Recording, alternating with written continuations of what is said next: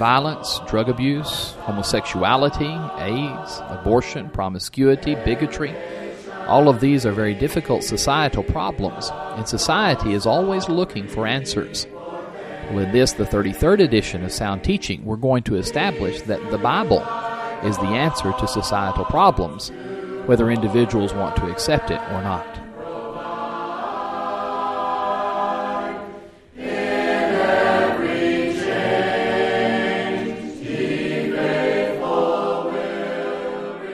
As we begin the year 2007, we're nearing the end of both the college and professional football seasons. When the champions are finally crowned, there's going to be a great deal of celebration. Well, in the past several years, there's been a number of examples of excess during victory celebrations. Lootings, shootings, knifings, the burning of cars, fights, etc. have all been seen in the past several years. I find that this is one manifestation of many, which points out the profane state in which we find our society. You look at the breakdown of morals in our society, which has led to such things as racial violence, drug abuse, promiscuity, abortion, homosexuality, the disease of AIDS, and all types of rebellion against authority, and you find an appalling trend. The ridiculous thing about this mess is that nobody seems to know what to do about it. Some people want to throw money at the problem. Others want more education.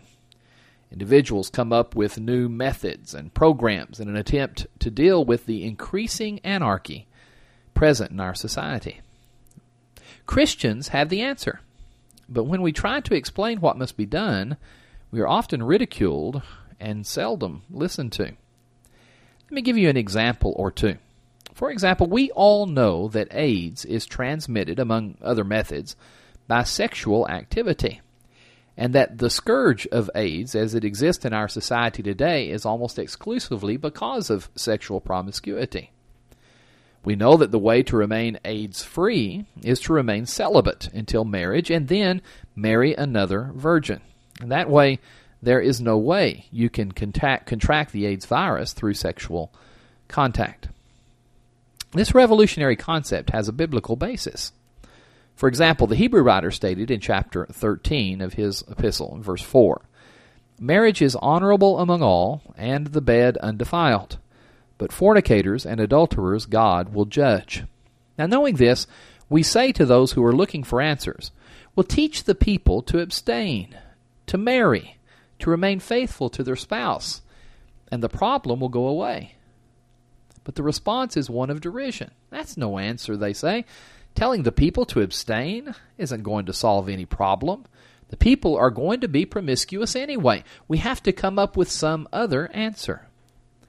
Well, this is where the point must be made. Now, whether it's drug abuse, homosexuality, AIDS, abortion, promiscuity, bigotry, whatever, the answer is to return to the biblical principles revealed by the Holy Spirit thousands of years ago.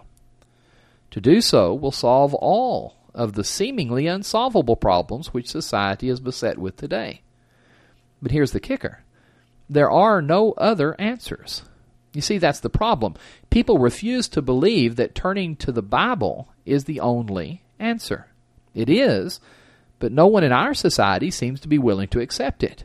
And when those solution seekers say that it isn't the answer, what they're really saying is that people are so rebellious that they won't accept the answer. But the solution remains.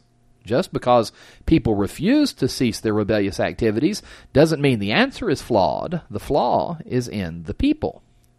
And mark my words, if the people of the United States persist in this rebellion, if they refuse to return to godly behavior, then our society is lost. They will continue down the same path of destruction as the pagans did, as recorded by Paul in Romans chapter 1. Notice what he says in verses 22 through 25. He writes, "Professing to be wise, they became fools, and changed the glory of the incorruptible God into an image made like corruptible man, and birds, and four-footed beasts, and creeping things. Therefore God also gave them up to uncleanness in the lust of their hearts, to dishonor their bodies among themselves, who exchanged the truth of God for the lie, and worshipped and served the creature rather than the Creator, who is blessed forever." You see, the solution is there, and it's simple. We can't help it if no one seems to be willing to accept it. Thanks for listening to this edition of Sound Teaching. The Sound Teaching broadcast is brought to you by the West Side Church of Christ in Fort Worth, Texas. My name is Stan Cox, and I am the evangelist for this family of Christians. For more information about our congregation, or to find much more material for your private study, please visit our website at soundteaching.org. That's soundteaching.org. Until next time, we pray God's blessings upon you.